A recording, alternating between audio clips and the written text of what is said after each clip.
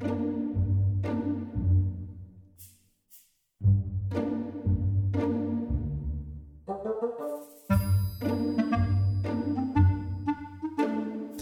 to Spoilers Intended, a podcast about series, novels, and films. For this episode, the adaptation was heavily spun, and once it was all said and done, book fans might decide to shun. But did it cost us all the fun? That's right, we're talking Ready Player One.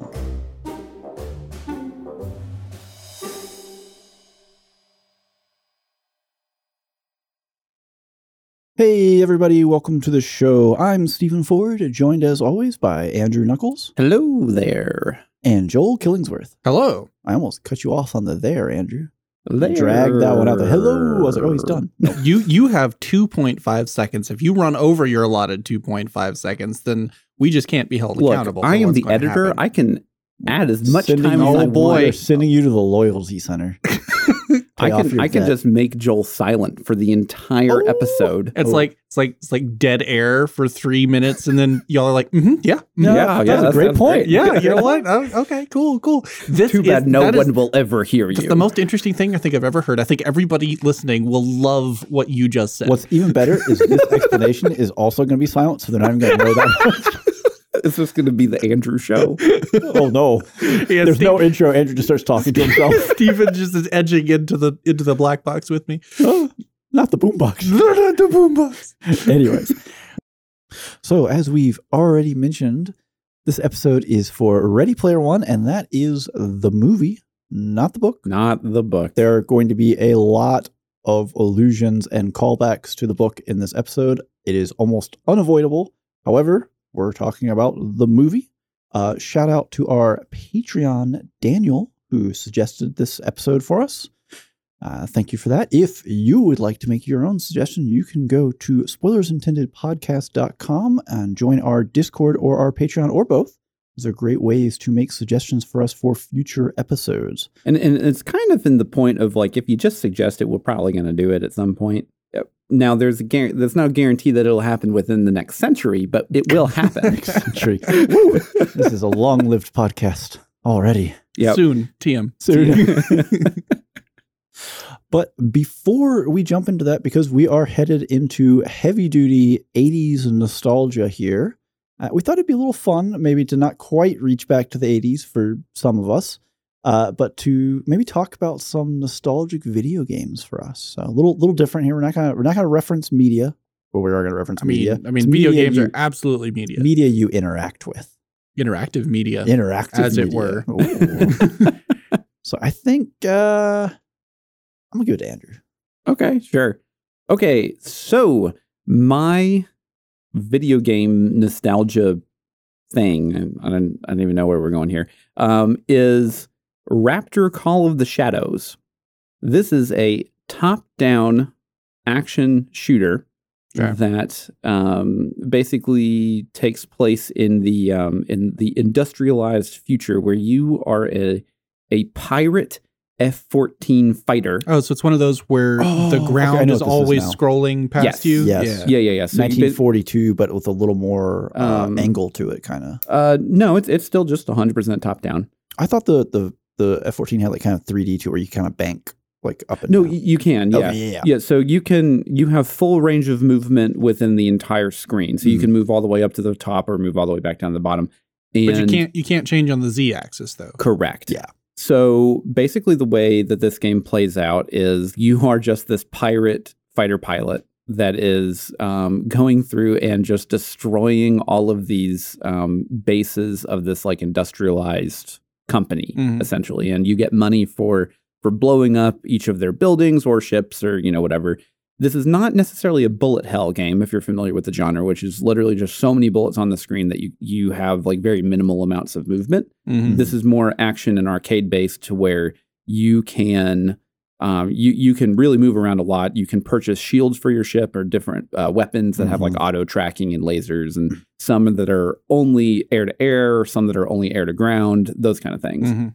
And this was one of those games that I never actually fully owned the actual game. So this is a shareware game where you could play like basically the first like 3 levels for free. And then if you wanted to play more, then you'd have to purchase the full game for like, $20 or whatever. Yeah. Right. And I never, until it came out on GOG, which is Great Old Games or something like that, back in like 2010 or 2011, I'd never actually played the rest of the game. I'd only played just the freeware version of it. As you do when $20 is just unobtainium for an 8-year-old. Yeah, exactly. And so I spent pretty much my entire childhood, because this was the only game that my computer would play besides another unnamed game, which Joel will mention soon. And this was the only one that I had that wasn't like an educational game, like Dr. Brain's Mystery Island or Gizmos and Gadgets. Yeah, I had one like that. It was a Where in the World is Carmen Sandiego game on an entire stack of 3.5 floppy disks. Yep. Or like Where in Time is Carmen Sandiego. Yeah, I think I where she steals like the Eiffel Tower or the pyramids. Yeah. But yeah, so this game is fantastic. I think you can actually get it on Steam now for only maybe like $5. And if you were into top-down shooters, it is fantastic. It's actually really smooth, and it has the actual replayability is really good. So whenever you go back to basically a level that you've already played to get more money, it's actually the next difficulty higher. Yeah. So if you start on easy, next time you go back it'll be on normal, next time you go back on hard, next time you go back on ace. And so it makes it harder for you to actually farm more money until you have just, basically once you get like the auto tracking weapons, it makes the game pretty easy to play, but there's still so much going on that you have to like constantly make sure that you have enough shields and everything to fight the bosses at the end of each level. So this is your Galaga, which is a reference that is not going to appear in this movie. You're right. It's not. But Galaga is also another really good one. But I can only play the true arcade version of it. All of the Galaga versions that have come out on like PC or like emulators or whatever, they don't have the same like refresh rate or tactile feel that the one in the arcade did, because it's just running off of a different system. Yeah. It's hard to emulate that, honestly. Joel? Well, I am going to take Star Wars Dark Forces for my game. This is a game that spawned an entire series of Star Wars games.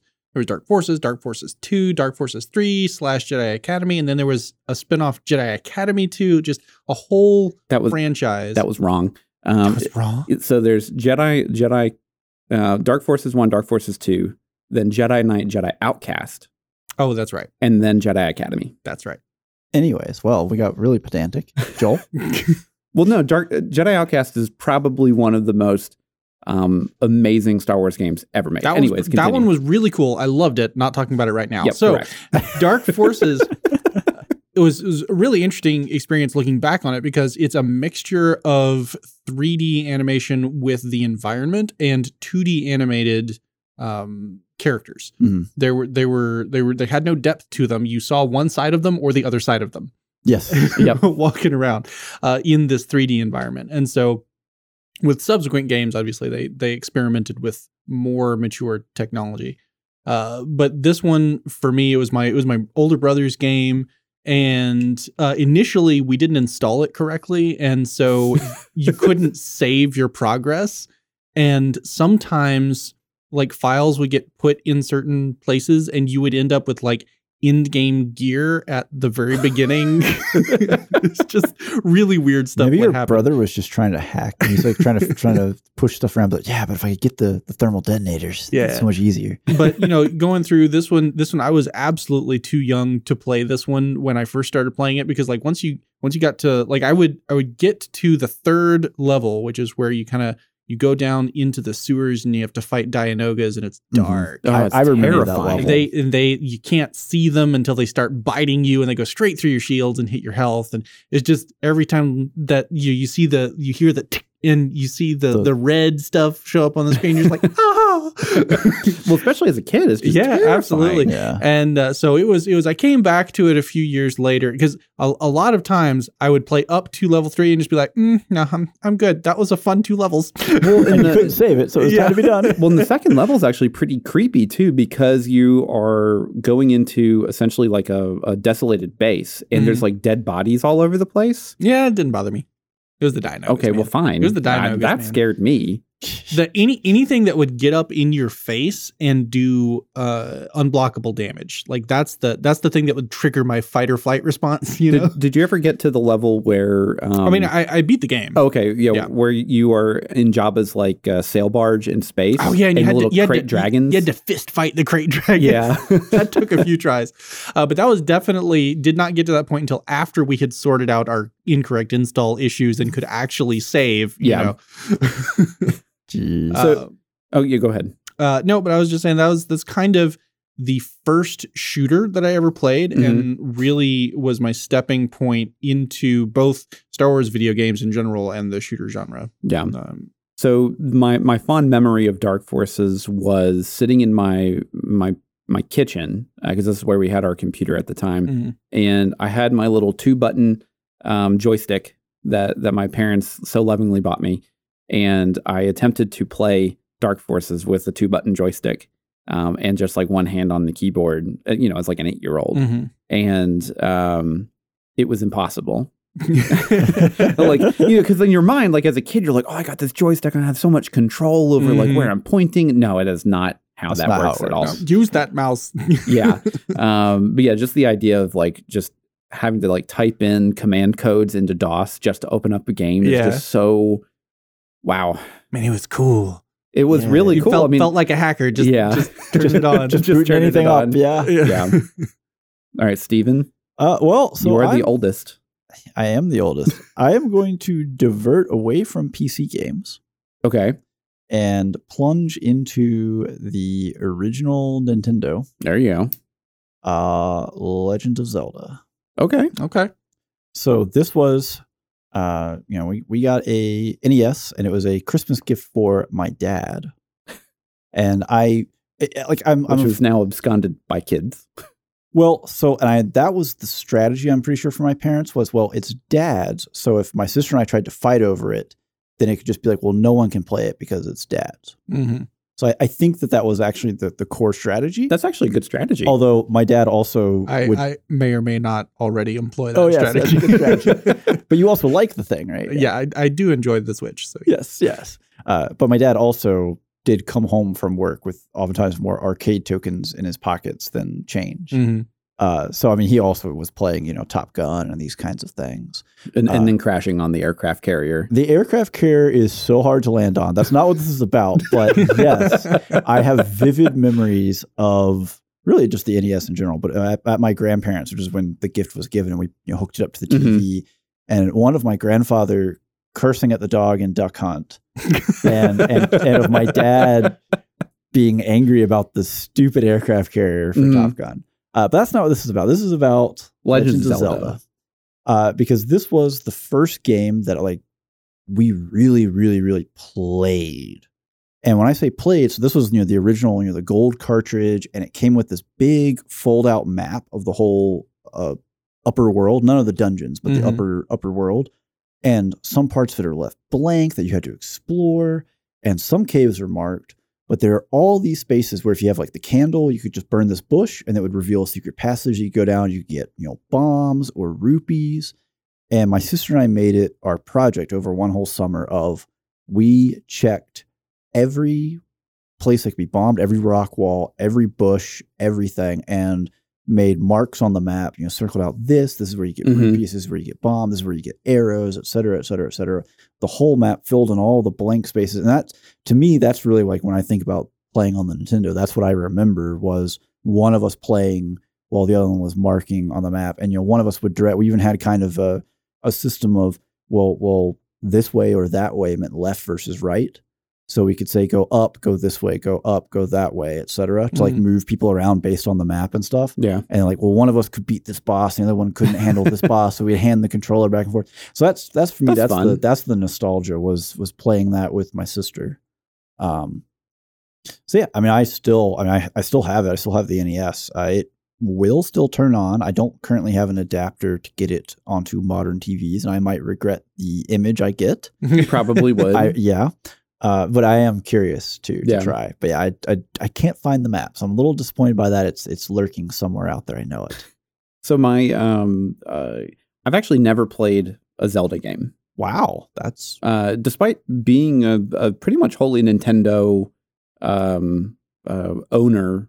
Yeah, so I had that's pretty I had a shocking. Super NES, or I had access to a Super NES, and then I had an N64, GameCube, and then Wii and Wii U, and then now Switch. And I'm just it's never really been hit me. But I'm not a big RPG guy. Yeah, and I mean, I would hesitate to call the original Zelda's RPG, and they certainly are now. Mm-hmm. Or that kind of explore. I mean, Well, it's kind of like Pokemon. Like bit, and that Yeah. was my first, I'll say, like turn-based Mhm. combat. There's no turn-based experience. in Zelda. Yeah, But, yeah, because you're just fighting. yeah, it's all Swinging the action sword. adventure. Mm-hmm. Yeah, it's funny. We were not a slave to one console manufacturer or the other. I think we went NES to a Sega Genesis to a N64 to a PlayStation 2 to an Xbox 360. I covered the full range. I think for us, I think it was more just a lot of the more, I'll say quotation marks, wholesome games were on Nintendo. Yeah. And if you moved over into like PlayStation or Dreamcast or anything, that was the more adult themed games. Well, PlayStation and Dreamcast kind of promoted themselves as like the edgy. Yeah. We're the radical teenager games. Yeah, Trying to play Tekken. Yeah. Yeah. Okay. Well, that was fun. Yeah. Joel, So- did you ever grow up with any consoles? Yeah, I actually had the same list that Steven had, just starting later. So I started with the N64, went to PS2, and then Xbox 360. Oh, Okay, man yeah. of culture. Right Yeah. here, Yeah. So you had the full gamut. Yeah, so, and my first Zelda game was Ocarina of Time. Which is perfect. And the thing is, I played it in a time before the proliferation of easy access to walkthroughs and anything like Mhm. that. And I didn't realize that you could use the Temple of Time to revert back to being a little kid. Oh, so you couldn't And go so through the... I ended up just being stuck. The only places I could go, I couldn't find a way to get there because you couldn't fit in I these couldn't spaces. go. Yeah. I mean, you could have gotten the Prima Nintendo Power Guide. Yeah, totally. walkthrough. Totally. That was a thing that I could have done with my 10-year-old money. Yeah. Well, so my this is just kind of getting off on a tangent. My favorite good at N64 that. game was Jet Force Gemini, which I is know that name. it is a overarching span action adventure that is kind of first person and third person shooter at the same time. Mm-hmm. And this was definitely one of the later N64 games where they pushed the limits of what the controller could actually do. You had to have the graphics expansion pack. Yeah, you had to have the expansion pack, but then the controller, if you wanted to switch into first person mode, then you'd have to basically claw your hands to use the C yellow buttons as moving, and then the aiming was the actual joystick, but then you had to shoot with the left and right triggers. Right. It was so weird, but you basically had to have the guide to play this game. There was no other way to do it, just because you got to the end of the first quotation marks half of the game, and they're like, oh, by the way, all the things you didn't know that you were supposed to save, you got to save them. Now you have to go back to every single level with every single character and get every single one. And it's just like, oh God. Ocarina of Time, the Water Temple was the first introduction to, I think I'm going to go get a guide. I'm so sick of raising and lowering water levels and trying to figure out what has changed. Anyways, a little PTSD there.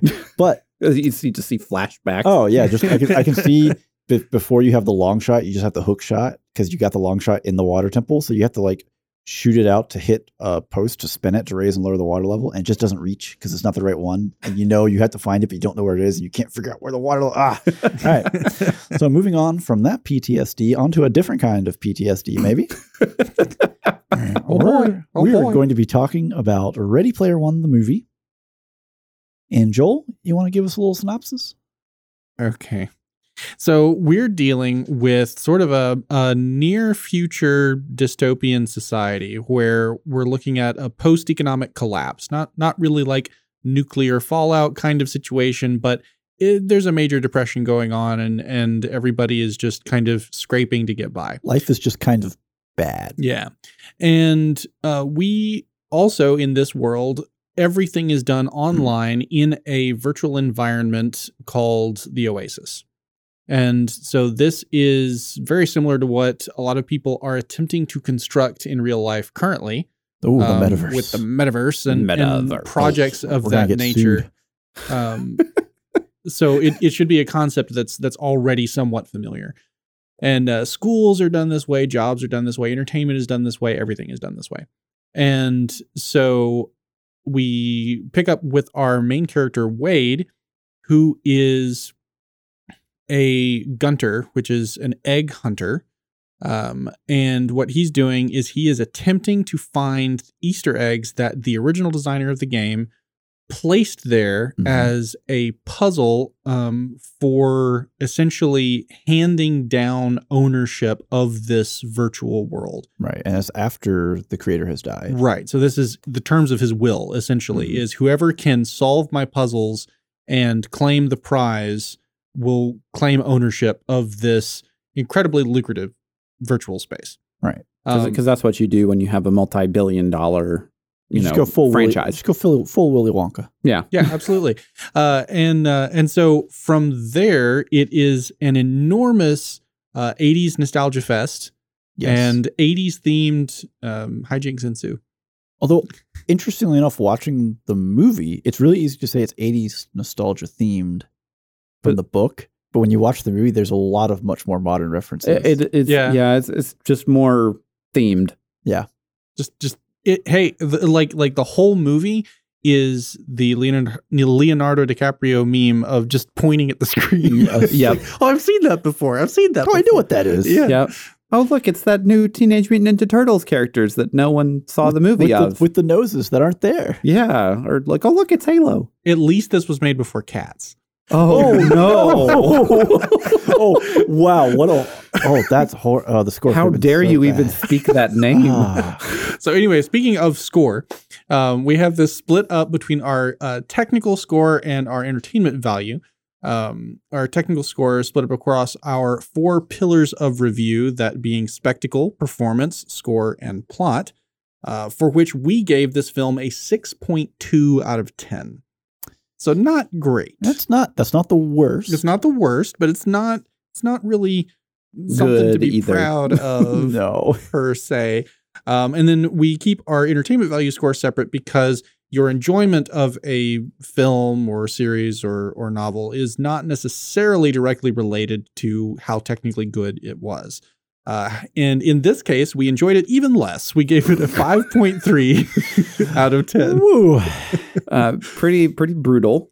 Now, I know all of us are book readers of Ernest Cline's novel. Yes. Right? Yes. I think we all read that before watching the film. Yes. And I also believe that all of us are fans of the novel.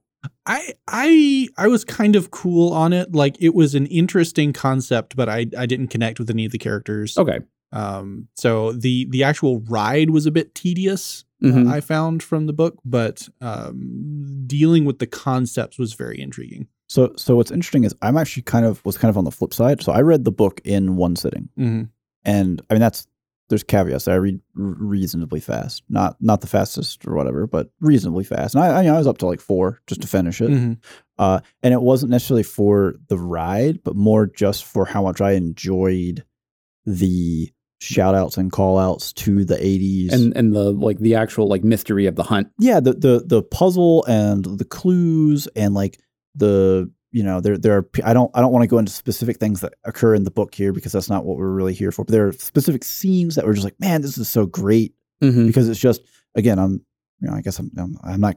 the oldest one here, but probably more of that hit for me, especially having an older sister and these kind. I know you have older brothers, but there's almost such a gap there sometimes.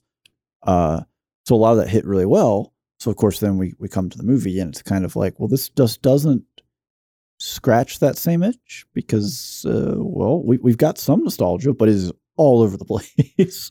Yeah. So with, and I'm kind of on the same lines with Steven here. I read it in 2 sittings, and actually read it. Not, this was before the audiobook kind of craze hit. And whenever, I just got the book and I was like, here it is. We're going to read the whole thing. And I read the whole thing in basically 2 days. And not because I genuinely loved the story. It was kind of more of I really like the mystery of it. of trying to figure out some of the clues. But then there are some other concepts in the book that were just so fascinating to me that one of the key elements in just the book, and this isn't really a spoiler, but there's a part where the characters are inside of a popular movie and they are basically playing one of the characters that are in the movie, but they have to play it to be play it accurately. Yeah. So like if you flub a line or if you flub a movement, then you get deducted points and whatnot.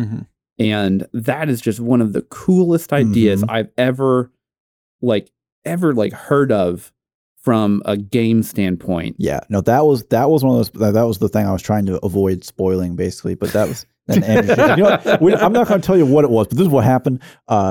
No, like that, like reading through that, and just all like the little pieces and the clues, and kind of bring out the nerd in me here, but the kind of the amount of research that he goes into it, and diving into a lot of these fairly obscure or not, like they just weren't, like Joust was just not a game. Like I knew Joust, I played Joust. Was I obsessed with it? No, it was a hard, stupid game. Yeah. But like just like that kind of commitment to these kinds of games just fascinated me. Yeah. And so, fast forward to 2018, whenever Steven Spielberg directed and produced this film, Ready Player One. Oh my gosh, was it really 20? It was 2018. Yes. That is so long ago and also not very long ago. We're kind of, we're gushing a little bit on the book just because it really scratched a lot of these itches that had a lot of these, these concepts that we really liked. And they took it and they said, we see all this and we're just going to move it to the side and we're going to do everything over here that is nothing like the book. Yeah. So it moves very much into kind of the action adventure realm. Yeah. As opposed to the puzzle solving kind of. Yeah, like the puzzles are still present in completely different forms, but like the process of solving puzzles is still central to the plot. But the puzzles themselves are simplistic, and like the ways that they go about solving them are just like, well, okay, yeah, I guess barely even hard to solve for them, or at least what it seems. They make it seem like it's not hard. It does feel very effortless. Yeah. Once, and I think maybe that is part of what gets me, is because even once he figures out what he needs to do in the book, there's still skill involved. Like he has to be able to beat this game, or he has to be able to do this. Whereas these is like, well, once you know the trick, well, it's just easy. Yeah. You just do it. Yeah. So. Yeah. So, there's also some issues with the way, whenever you're translating a book into a film, especially a book that one has a ton of internal monologue, but then it also takes place in a completely virtual world, you have to really sell the CGI that you're going to be utilizing for the characters and the environments and everything. And there are definitely moments in the film that look fantastic. There are also character moments, like specifically character models and just like character interactions within the Oasis that just don't really do anything. They don't they're just kind of like, I don't know. They just don't, it doesn't look good. Yeah. So that's interesting. I actually had kind of the opposite take on that, because I felt that the way that they did the CGI texturing for the in-game avatars was, to me, seemed like an artistic choice to go in a direction avoiding realism on purpose. Because they're like, we're reminding you that we're in a game. These things aren't supposed to look real because we're in the game right now. Yeah. Well, so I think where it falls down, and this is kind of a mixture of the issue of CGI and also what they went for with all the properties that were on display, is when you have large objects and scenery pieces, those are easy to kind of make look good in CGI because it's consistent. Like we have an icy landscape. Well, that's pretty much consistent with itself. But where the characters kind of fell apart is they're kind of conglomerations of all these pieces, even from going from one character to the next, or going from a character's head to their torso, where there's no consistent style to them, but there's also that kind of veneer of pseudo-realism CGI put on top of it, if that makes sense. And to me, I think that really highlighted the fact of just how much a bunch of these different characters and properties that were put in it just didn't fit in the world. because their style wasn't there because it was kind of smashed flat underneath that final layer. That's a really interesting point, because looking at the latest Kingdom Hearts release, there's been a lot of images that kind of showcase the same issue.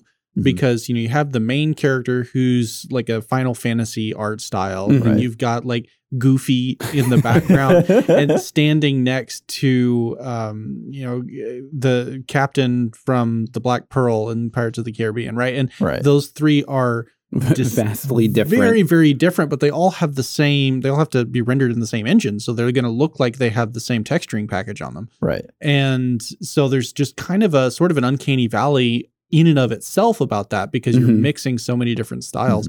And so I can see that being off-putting, because you're going to encounter the same sort of thing whenever you're pulling from so many different art styles. Yeah, it was one of those things where it's just kind of unavoidable.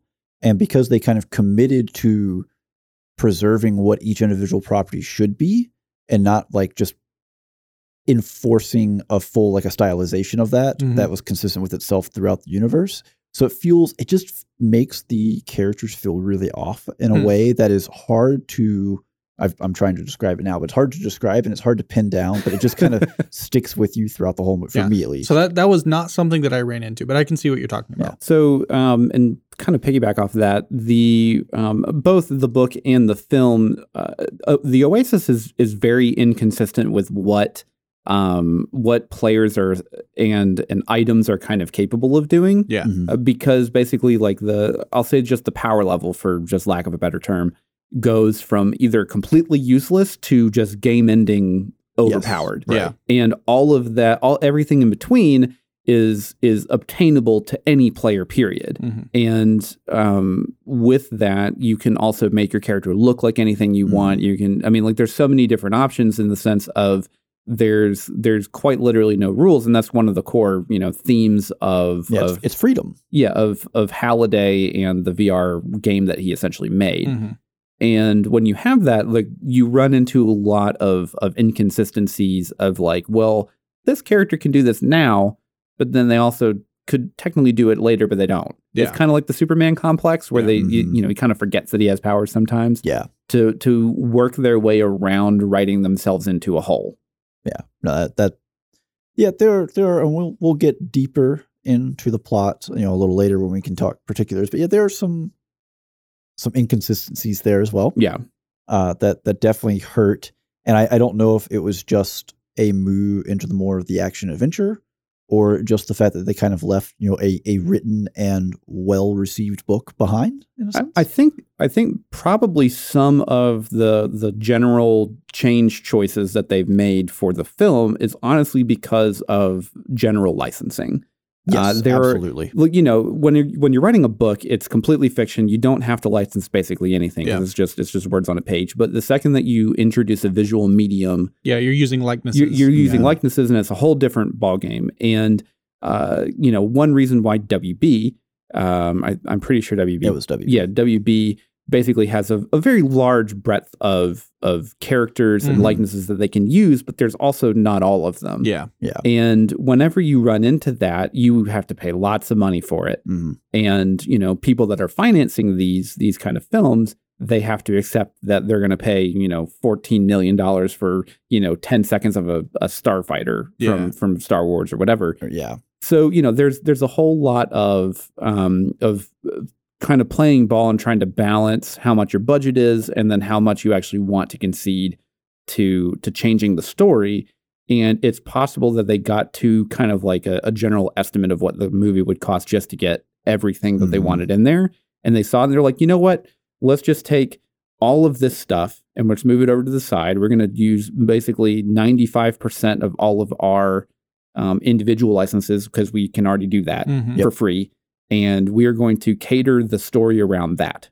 Well, that's why, they have a scene, we reference in the book, they act in this scene, right? Well, they have a scene from a movie, I'm not going to name it, where they participate in to some degree, right? Yeah. Well, there's a reason why that's not the movie that's in the book, and it's because Warner Brothers owns the rights to that movie. They don't own the rights to the other movies. Yeah, so they're just like, well, we'll pick something. Yeah, and it's possible, too, that, like, they could get the rights to say the name or say use the music or, do this kind of thing or that. but then they don't have the rights to use the likeness of a certain actor or a character. Yeah, like there's so many ins and outs when you get into a visual medium that are roadblocks essentially for someone that wants to use your IP. Yeah, particularly with something that is so heavily referential to other works as this is. And it's absolutely necessary for the story. Like you have to the entire story is about references. Yeah. I mean, that's. I actually I made a note about that. It was a spectacle of how to get so many properties into one movie, or just practice for Space Jam 2.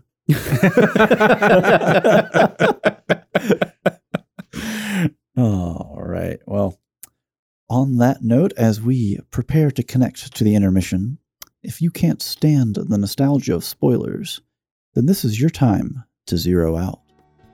If you like what you've heard so far, then check out our other content at spoilersintendedpodcast.com. But if you're ready to see what else the Oasis can offer, then strap on your X1 haptic boot suit with the microfiber crotch inlay, because it's time to boogie.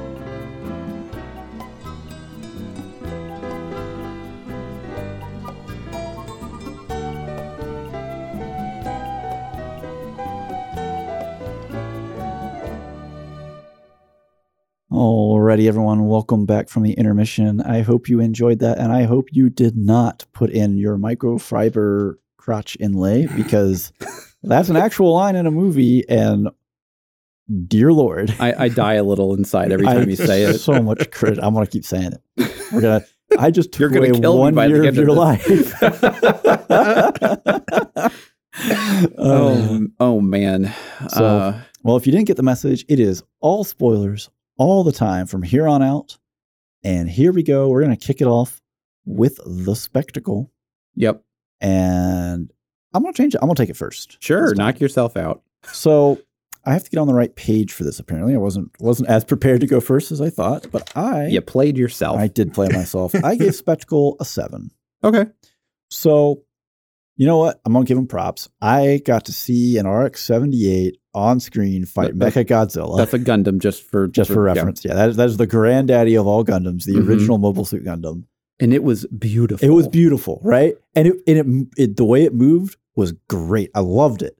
I want just take that action scene and just take that and put that with other Gundams and then make a movie out of that. And do that. Yeah. That's all you have to do. And you will get my money. And never show me the characters in that CGI, please. Anyways. So yeah, like I got those moments. They were great. I was super happy with that. And then the camera kind of panned down and we saw someone's face and just like, ugh. So, besides that, another complaint, and it was something that I did not notice the first time we saw it, we all saw it in theaters, right? Yeah. I'm pretty sure actually I saw it together in theaters. Mm-hmm. Yeah. A long time ago, 2018, a long, long time ago. Anyways, and at the time, I was like, well, this was, it was decent. It was okay. And now, watching it at home, they have this whole scene with The Shining, right? And nothing about The Shining was CGI. Like the hallway scene. Mm-hmm. Yeah. It's just, they just played the movie and they put the CGI characters in it. Mm-hmm. And the CGI characters struggle, like in like the hallway with H. He or she has no interaction with the environment whatsoever, because it's the CGI just on the movie. Yeah. And that was kind of tough. That was kind of frustrating. And like other bits within that set piece, yeah, of course they were interacting, because they weren't just ripping straight film reel. Yeah. But like that one in particular stood out pretty badly. And I mentioned it in the pre-spoiler stuff about how like just the attempt to make things consistently inconsistent really kind of hurt, it felt like. Yeah. Well, in particular, the whole Shining sequence just doesn't really make any sense at all. So because essentially like they're all like in the simulation together. Mm-hmm. And then the second that they kind of like figure out the clue, which isn't really that much of a clue at all, they just all get kicked out except for Artemis.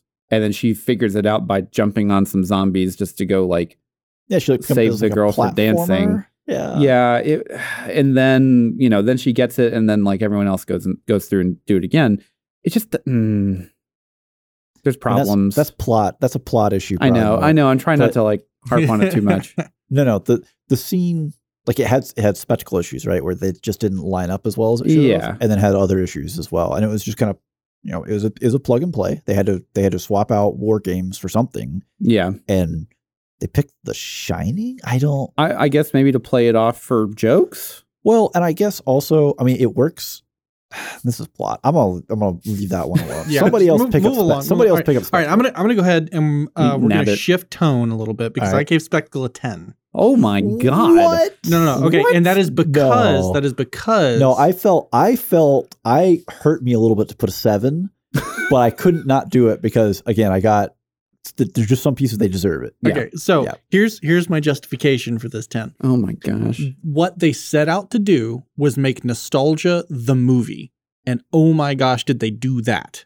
Right? It may not be the nostalgia from the book. It may not be the nostalgia that you wanted, but they grabbed every single piece of IP that they could get their little money grubbing hands on and they shoved it into this thing. But it is the meme of the car salesman patting the top of the movie and saying, there are so many references that we can squeeze into this bad boy. I mean, okay. Yeah, no, that's a valid And that argument. is absolutely what they set out to do. And they absolutely hit it out of the park with there's so much going on in every single action piece. Yes. That it is, you miss stuff because there's just too much. And from that perspective, like signing on for that ride, I felt like it was a 10. Okay. All right. I mean, I don't disagree with you in the sense of, they crammed, like they put a lot in there. It just didn't always look good or didn't always make sense. And like I said, I mean, the sense part, sure. But like the difference in styles and I don't know. It didn't hit me with the same sort of uncanny valley experience that you're describing. Man, it hurt. Like putting a 7 down hurt me a little bit here. I couldn't imagine putting double digits on that one. All right, so Andrew? I've done my thing. I've been generous. Andrew, what you got? Okay, so I also had a very hard time giving this a 7. Okay, and so you didn't? No, I did. Okay. I gave it a 7 out of 10, and mostly because the final battle is very cool. Mm-hmm. It is definitely one of the highlights of the film. It is really fun seeing just like, especially all the different weapons and stuff that they're using. Yeah. Because if you're familiar with a lot of like first person shooters and everything, like you get to see a lot of that, which is really fun. Yeah, particularly Halo. Like I picked up a lot of the Halo. A lot of Halo. Right, then just kind of at the beginning, whenever he's kind of explaining some of the world, and they're on Planet Doom, and H is like fighting people, and then you have Jim Raynor as StarCraft, walking around. Like those kind of things are really fun. And whenever you see a CG, like a traditionally CGI character in there, they look fantastic. Because that is what they're meant to look like. Mm-hmm. And then you see Parsifal and you see Artemis, and they're kind of cringy. The one thing I do like about Parsifal is that he has a wind setting for his hair. Yeah. And whenever he hits it, it just kind of just switches around. But I had a really and this, this is probably book bias, but I had a very different idea of what Artemis was going to look like in the book. And then when I saw how they character created her in the movie, it's just never one of those things that ever sat well with me. Oh, Fish Lady. Yeah, it's just really weird. I don't like her eyes, and she has like the porcupine hair, and I don't know. But but I still give it a 7, and like the scenes that everything is still beautifully rendered. Mm-hmm. But the stuff that is not beautifully rendered is basically everything in real life. Especially the quotation marks car chase scene at the end of the film just does not look good at all. Oh, it's hilarious. Like National Treasure did a better car chase. Oh, yeah, this. They did. Like, are you kidding me? Well, because it was actual cars. Yeah. But then, whenever they blow up the stacks halfway through the film, just like the CGI there just doesn't look really No, it didn't look good. Yeah, so we're talking about the Oasis. That's generally where most of the film takes place. But there are other things that happen to where probably the only quotation marks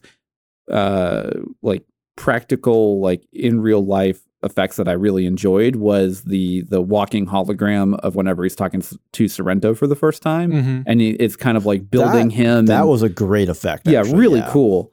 But a lot of the other stuff where they're still very much in reality, and they're just trying to do just normal action movie kind of things, just doesn't really track. Yeah. Now, something I can see that.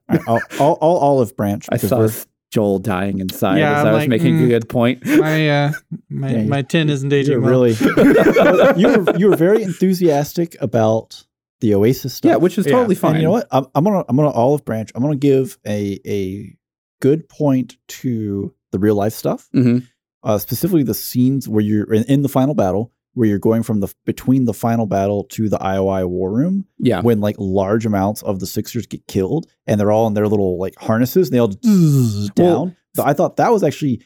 It's very rule of cool. However, it makes no sense. No, it's going to come up again in the plot. Don't you worry. But for rule of cool, it looks great. Yeah, yeah. Especially whenever the cataclysm goes off. No, not even the cataclysm, but just whenever like someone like kind of like whips the ground and it kills like a line of people and it goes like and it hits like all the line like behind it. There's no way that in game they're in that same configuration. No, it's a great awesome. visual effect. It just makes no sense. Laura and I were both, while we watched this, we were both just like, wait a minute. Well, he's like, here, have a railgun. He shoots like 6 people in a row, and then all those people just happen to be right behind each other. Anyways. They could have, if they had just plot, I'm going to leave that be. Anyways, moving forward, this is going to be an entertaining one. I can already tell you that. Performance. Oh, man. Joel, you want to start first? Yeah. Let's start high. So I was generous, and I gave it a 6. Let's go, boys. I felt like let's actually talk about some stuff that was good out of this. Ben Mendelsohn playing Sorrento rocks. Fantastic. Yep. I have never seen anything that he has done that I have not absolutely loved. He's a fantastic actor. Lauren, I also had the realization, is that Krennic? Like, yeah. Yes, he's a good bad guy. Yeah. And then honorable mention, Mark Rylance as Halliday sold a eccentric Autistic. genius. Yeah. And particularly in the ending scene where Wade is kind of interacting with the pseudo AI version of Halliday, like it was really good. Oh yeah, no, from his half of the scene. Yeah, well, I love in that scene whenever he is kind of sitting on his desk and he's like, "Oh yes, the egg. Where's the egg?" Yeah, and he's like kind of like fumbling around everywhere, and I'm like, "Okay, that's great." Yeah. But basically everybody else in the film was T.J. Miller. T.J. Miller. T.J. Miller is IROC. His bits helped a lot. I did not enjoy his performance. That is not to say it was not quality. So there is an issue, right? I'm just going to go ahead and jump in, right? Yeah. I gave performance a 5. Okay. Ooh, man. You're still too generous. Well, we have Ben Mendelsohn doing what he can with what he was given, which he did a pretty good job for the most part because what he was given was pretty bad. They had him say some really bad lines. And the reason why like TJ Miller stood out to me is because the weakest points for this are when we put Sorrento into the Oasis because we lose who he is. He doesn't get to have the same emotion. And I mean, that's how like Ben works. Like his face when he sells. Yeah, he has very good facial expressions. Oh yeah. And so you just lose all that. So I think him getting to interact off of IROC, where IROC just has the total out there. So how are we doing? Oh, well, my neck. And a lot of people said a lot of cringy things because they were given terrible dialogue. And his dialogue, I'm not here to say that it was wonderful, but it was at least funny. Okay. And it stood out. Yeah. Right? It stands out. Outside of that, I actually really liked, I've lost the name. Back up. Lena Waithe. I've probably mispronounced that. Is she H? H. Yeah. Especially like for like the Shining bit. I ding them on the Shining for not being able to get the CGI mixed into it. But the whole just like, is this a scary movie? Yeah. Oh, I don't watch scary movies. Come on out. And then it's like, oh, hey, little girls. Is like, we all know where this is going. Yeah. Yep. And H doesn't. And that payoff is actually pretty good. And so I thought that her job there and also in real life was actually pretty good. Yeah. Some of the scenes whenever she's like driving the van, but very those much were just lost. We hit plot. We're gonna get into that van. We're gonna get so far into that van. Well, no, but it's really just like it's very much the James Bond Sean Connery driving down the road with like a projector behind him, and he's just kind of like moving his hands back and forth. They have the Hollywood wheel where the wheel just loosely moves everywhere. Yeah, but I mean that's not so much. That's just what she got. Yeah, and she at least sold out for the line. Oh yeah, sure. Andrew. Okay, so I gave it a 4. Yeah. Now these are all deserved scores. Yeah. So, kind of, everything. Basically, the only saving grace for me was Ben Mendelsohn and T.J. Miller. Olivia Cooke was okay. She wasn't given good. She wasn't really given a good script. No. And this is more of a plot thing, but I'm sad that whenever you have good female actresses that are just relegated to being a love interest.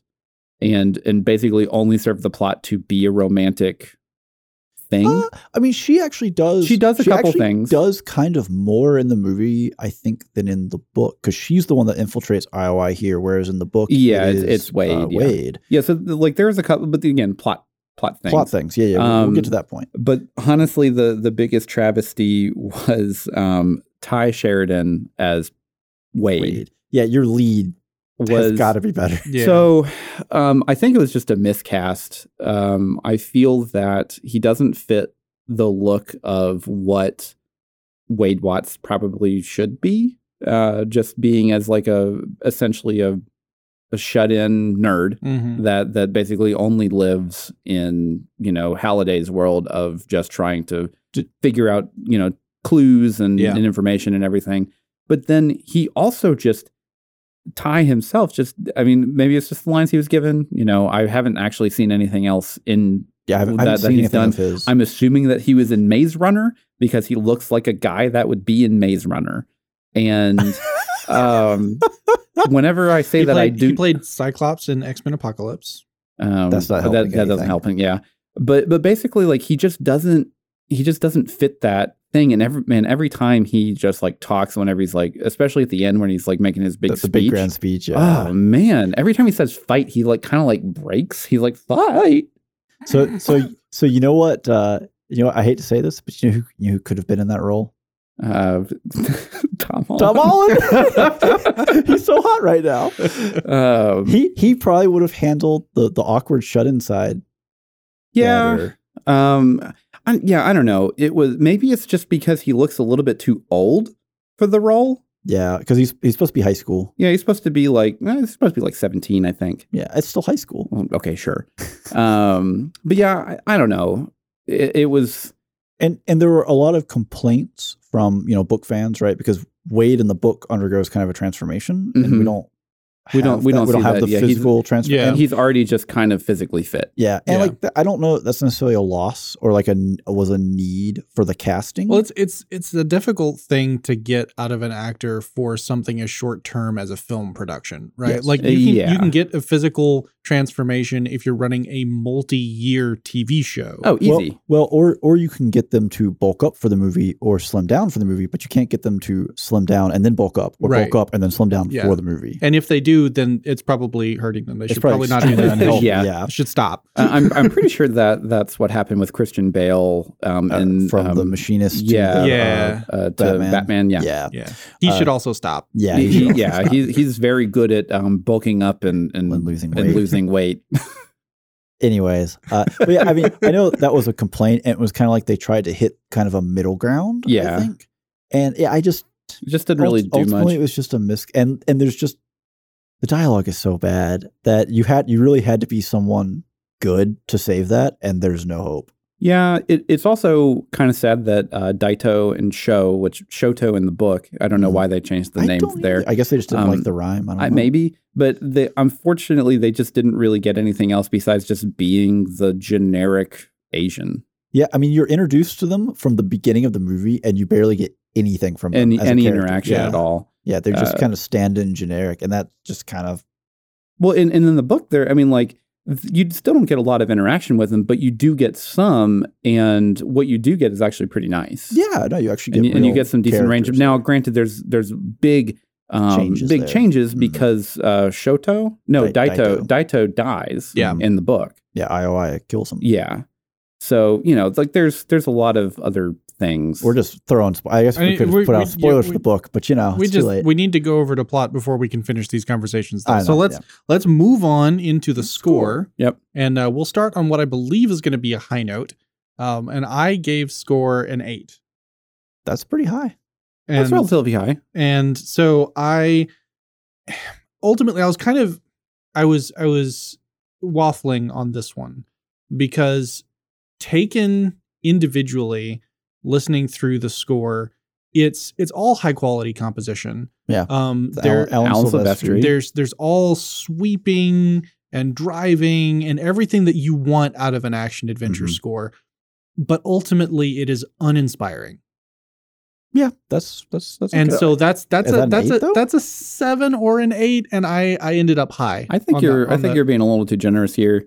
I gave it a 7. Mm-hmm. Okay. But mostly because the main theme for Alan Silvestri is very good. Mm-hmm. And I wouldn't. It's one of those where it's like I could definitely pin it as a Silvestri composition, but I couldn't pin the film immediately. But I could probably figure it out if I listened to the whole thing.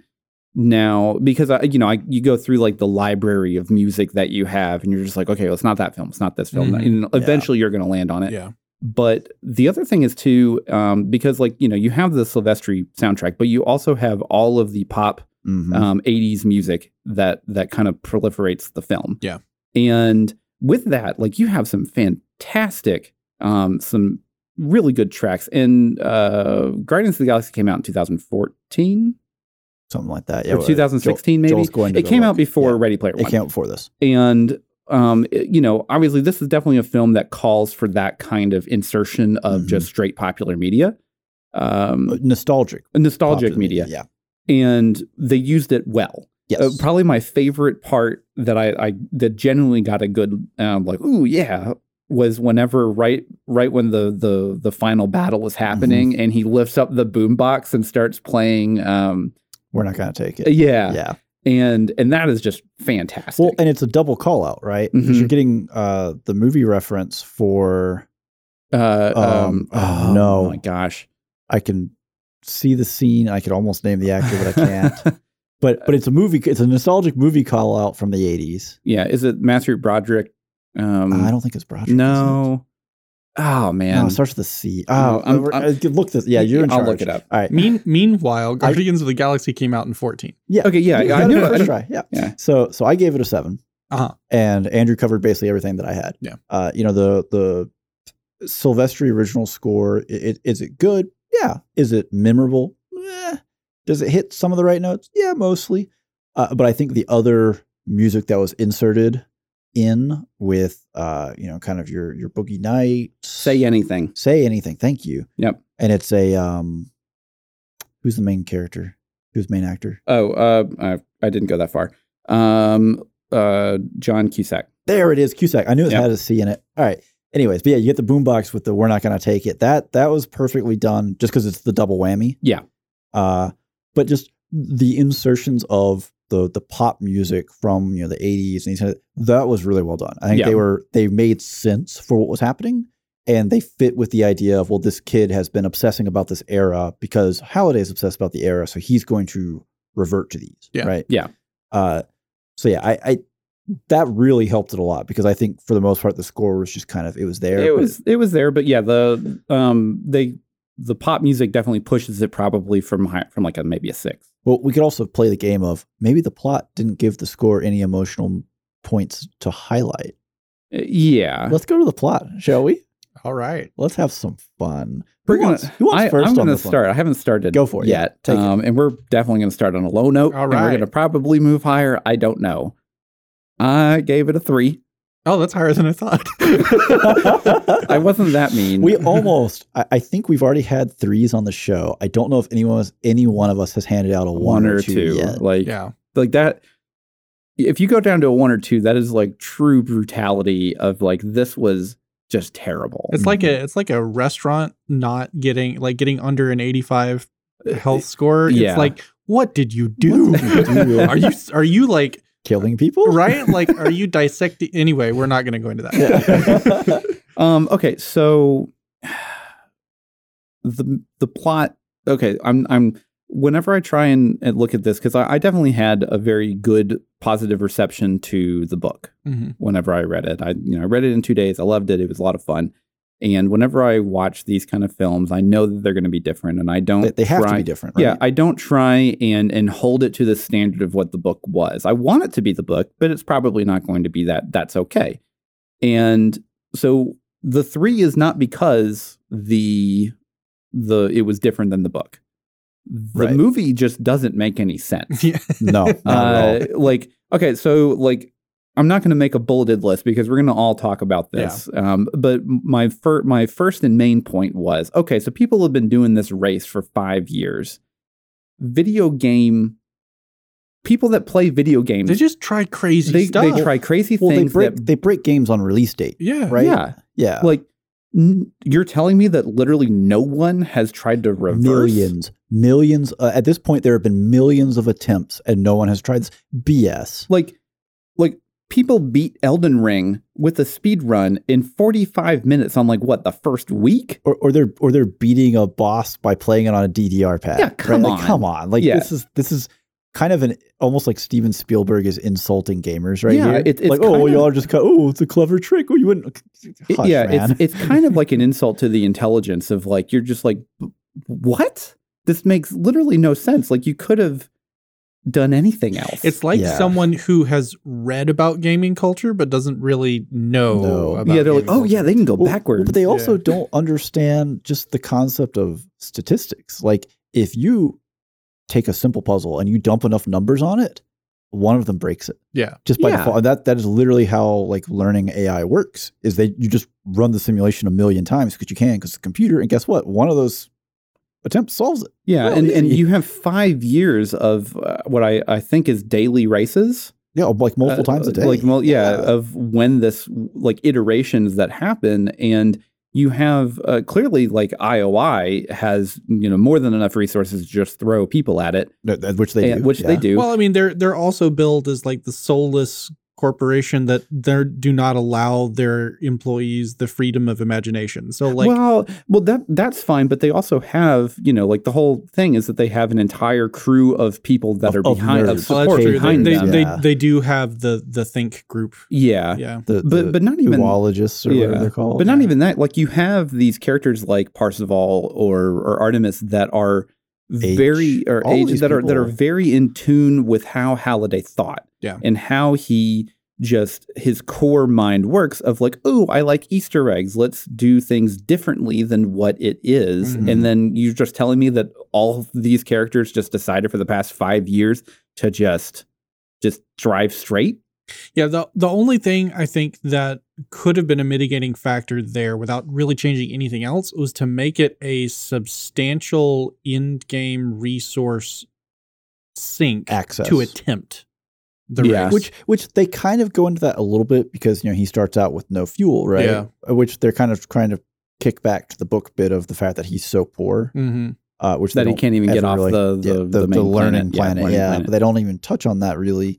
But they kind of hit on that a little bit. But if he literally can't start the race because he has almost no fuel, and then he just gets it because everyone's going to crash anyways, well, who cares? You could just putter along and pick up so many coins just following people. But if you end up raising the stakes of each race, then you tamp down on not enough, but you do tamp down on the number of attempts, just random attempts to try stuff. Well, that still doesn't IOI still just throws bodies. Yeah, absolutely. The only other point that I'm going to make, and I can't even remember if they actually touch on this in the book either, but the fact that in the movie you see all these IOI people just get killed in game, mm-hmm. And their rig shuts off, and then everyone gets out of their thing and they run to the next spot, but then other people fill in behind on that rig.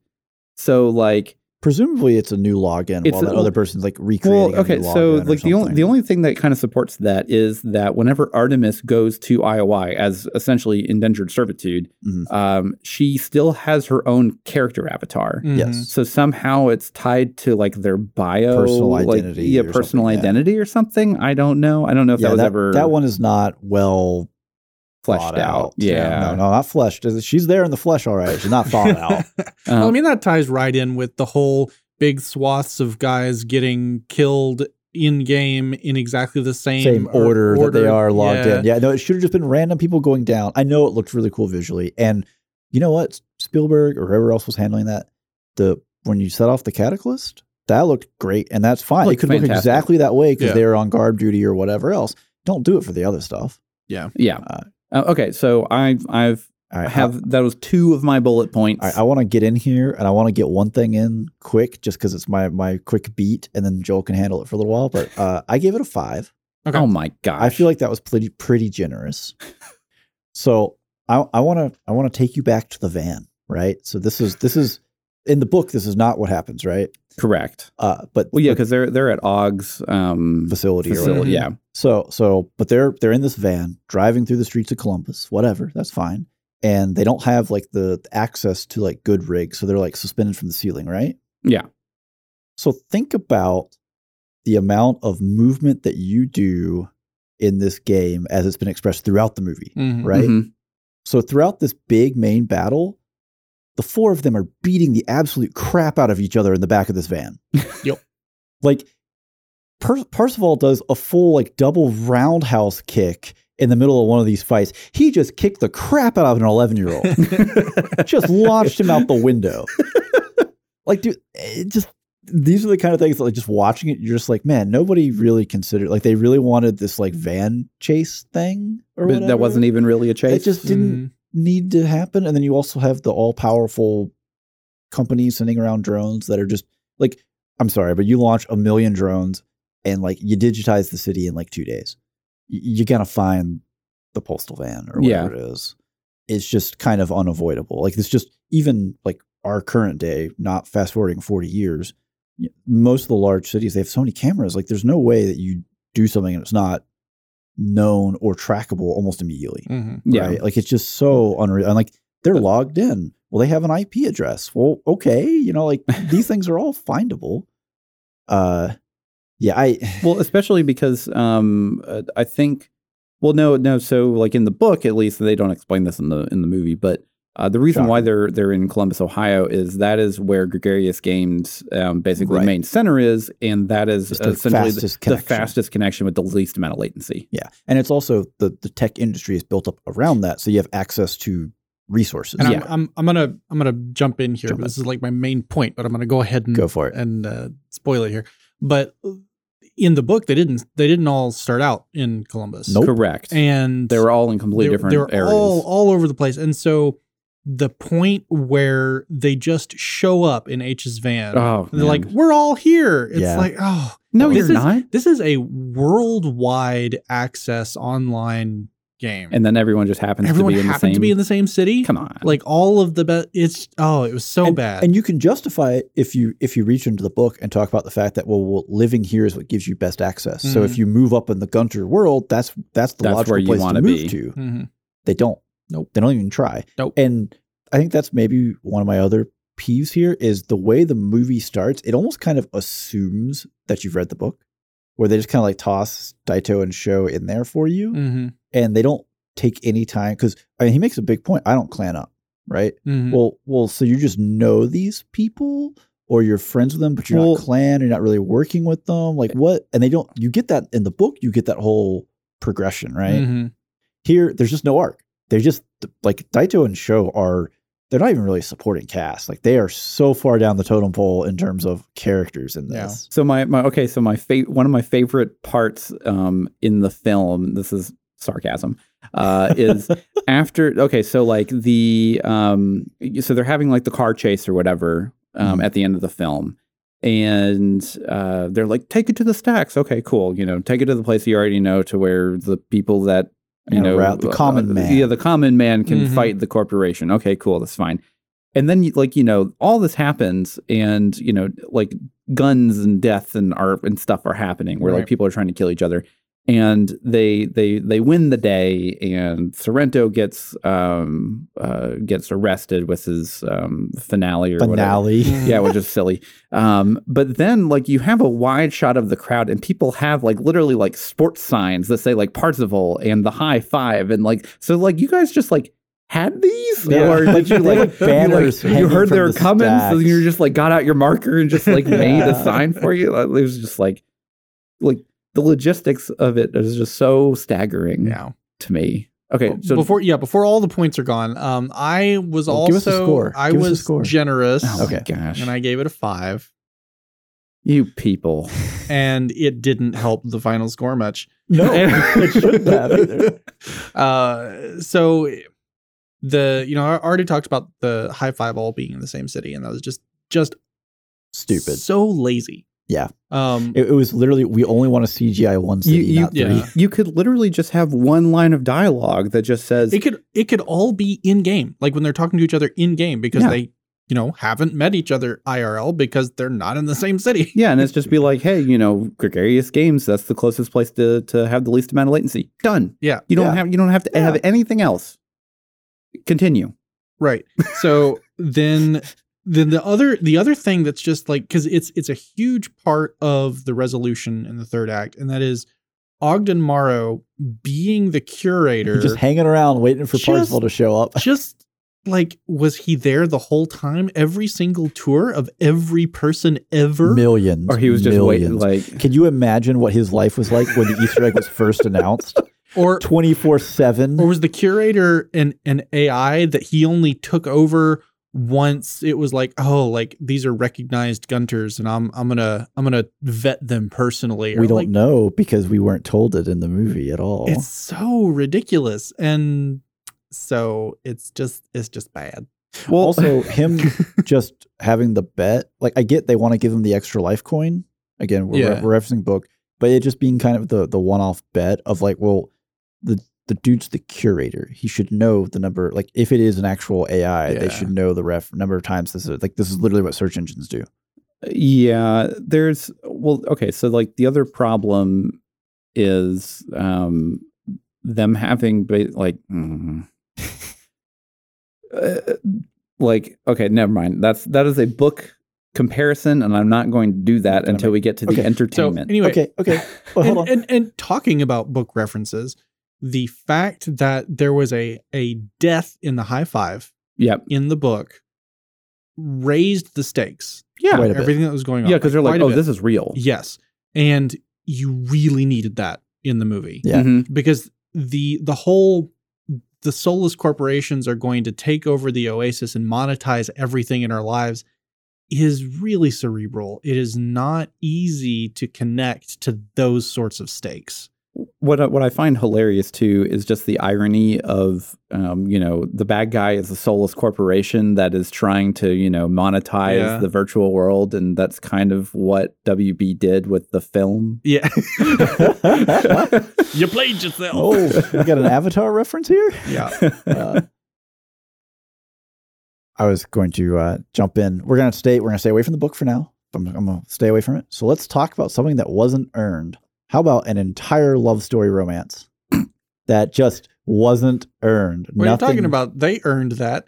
He put on his microfiber haptic suit. Totally microfiber crotch inlay. Don't say that. I'm 10% more dead now. Oh. Yeah. Only got to do it 9 more times. Microfiber. No. But why were they in love? Because they're the main characters. Yeah, no, that was it. Like she even says, you don't know, like H makes the point, you don't know who she could be. She makes the point, you don't know me, blah, blah, blah. And they try when he rewinds time and they get out of the dance floor, they try to have her have the little bit of, well, she's like pushing him away because she doesn't want someone close, right? Yeah. But like, they've interacted like 3 times up to this point. Yeah, like there's nothing there. It's unfortunate. It is so unfortunate. And just, Do we want to go on to entertainment? Let's go on to entertainment. Let's entertain ourselves with some entertainment scores. And this is where book comparisons are completely legal. 100% valid. Yes. And it is going to be brutal. For some. Joel, what you got? I got an 8. What? Whoa. This is completely subjective. Yeah, oh yeah. Justify yourself. I enjoyed this film. That's all the justification I need. Because it's subjective. That's as much you got. I don't even. No, like it was a fun ride. Like I would go on that ride again. I would pay my ticket to go on that ride again. I can assure you my score is below my threshold. I personally did not have fond connections to the book.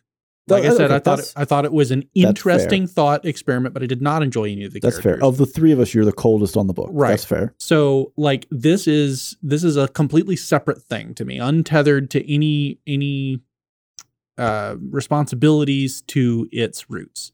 And as such, I felt like it lived up to what it promised. Mm-hmm. And I enjoyed that. Okay. I'm going to go next because I'm pretty sure this is going to be a sliding scale. I gave it a 5. Right. That is below my threshold of a rewatch. I probably wouldn't have gone out of my way to rewatch the movie if we weren't reviewing it, and watching it was just this is so much worse than if you had asked me if I had not rewatched this and just said, hey, do you remember Ready Player One? Yeah, it was pretty entertaining. Maybe a 7. Maybe I'll rewatch it one day. Nope. Learned my lesson there. And that's not even a book reference. Like the idea that this was released in 2018 and the CGI makes my skin crawl in the way it does is kind of brutal. Like if you had told me, oh yeah, that came out in 2012, like, oh yeah, that was about when it came out. Well, CGI's got a decade to improve. No, this is pretty modern, pretty high budget CGI, and it's rough. And then we're all in Columbus. Welcome to the rebellion. Kill me now. Yeah. What rebellion? Who are you rebelling against? And nobody else is brought up again. We just have it's literally never referenced lame ever again. Yeah. Oh no. Best moment ever. The stacks come down, right? And Parsifal or Wade goes into his little hideout, and then the rebellion dude chloroforms him and just stares straight at the camera just for a solid 4 to 5 seconds. What in the heck are you people doing when you shot this film?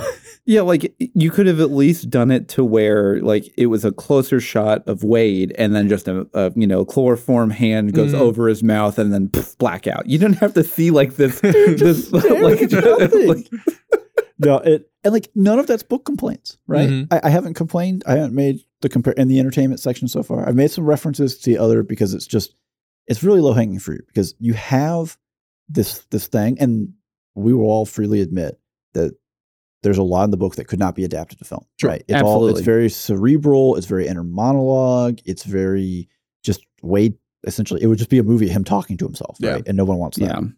But good Lord, Andrew, let's hear it. I gave it a 3. Oh we still haven't hit the 2 or the 1. I was hoping for that too. I was wondering myself. I would rather watch Book of Boba Fett than watch this movie. Oh man. Oh, that's a long time commit. That puts it in perspective. So That's this is the thing. Is I'm kind of in the same boat as Steven because we all saw it together. Yeah. And we all walked out of the theater and we were generally positive. Yeah, that was fine. It wasn't the book. That's fine. And we all understood. Yeah. Changes had to happen. Yeah, absolutely. And then, years go by and you're kind of like, oh yeah, Ready Player One, that was a movie that existed.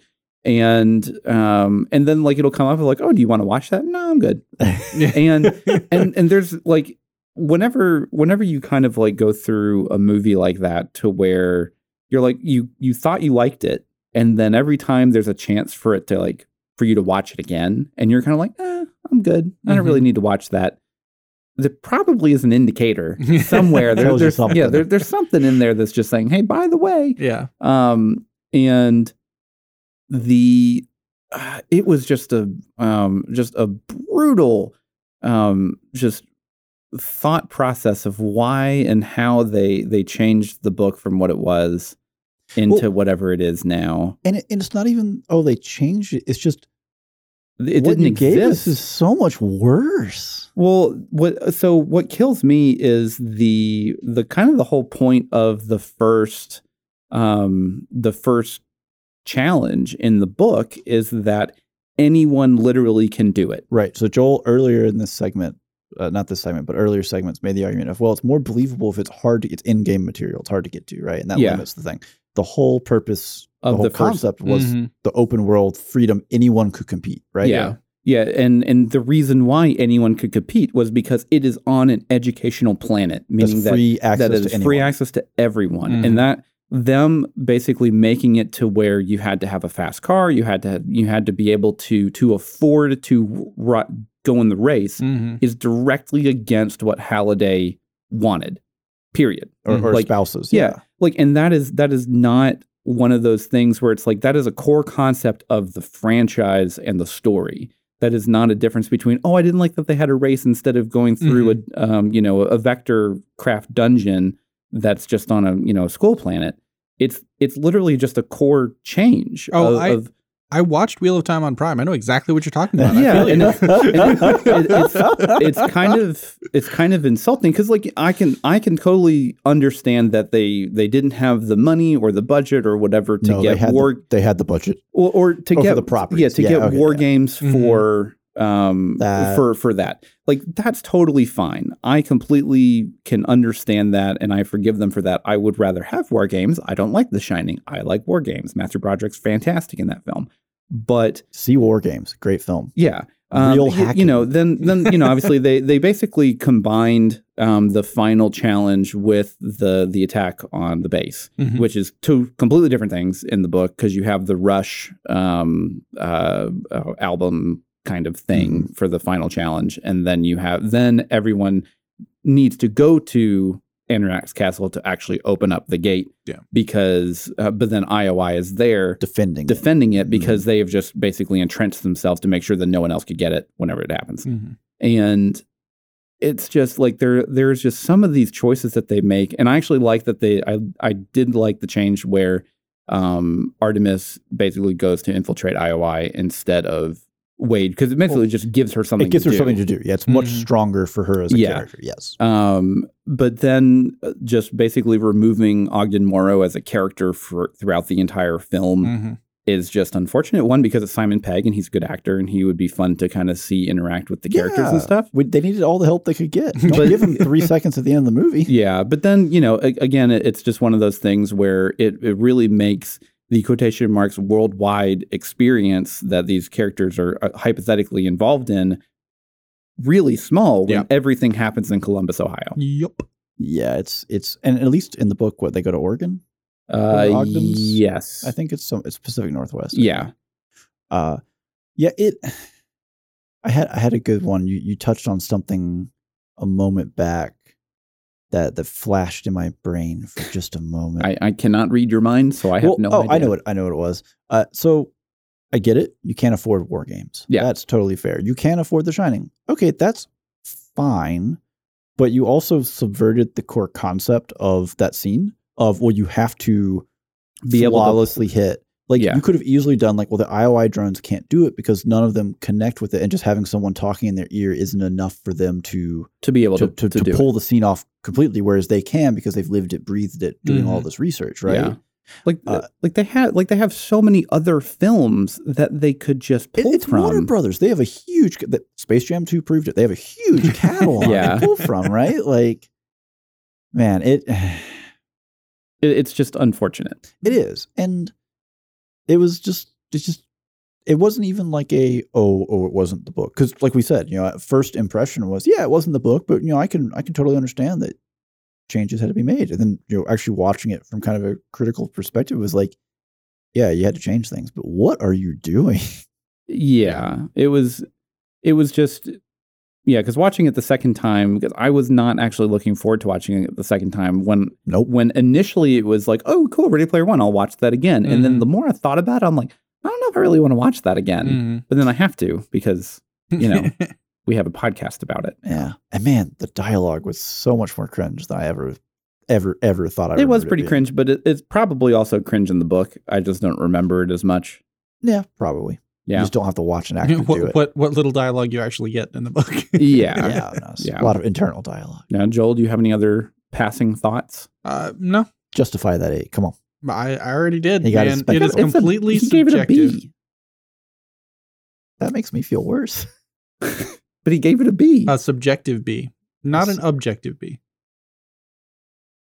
Yeah. Okay. I So you broke me with that one. we Don't gave do that. it a 5.3 total for Right. Yeah. Entertainment. For entertainment. And frankly, like the more that we talk, the more that you're making what I wish I had written a lot lower. So in terms of a debate result, you can mark this as a win for you guys. heck yes. Yes. If there is a win that to be had over Joel, I will take it. Now, Joel said that we're right. He's wrong. That is all the time we have for this episode. Until next time, I'm Steven. I'm Andrew. And I'm Joel. And every spoiler was intended.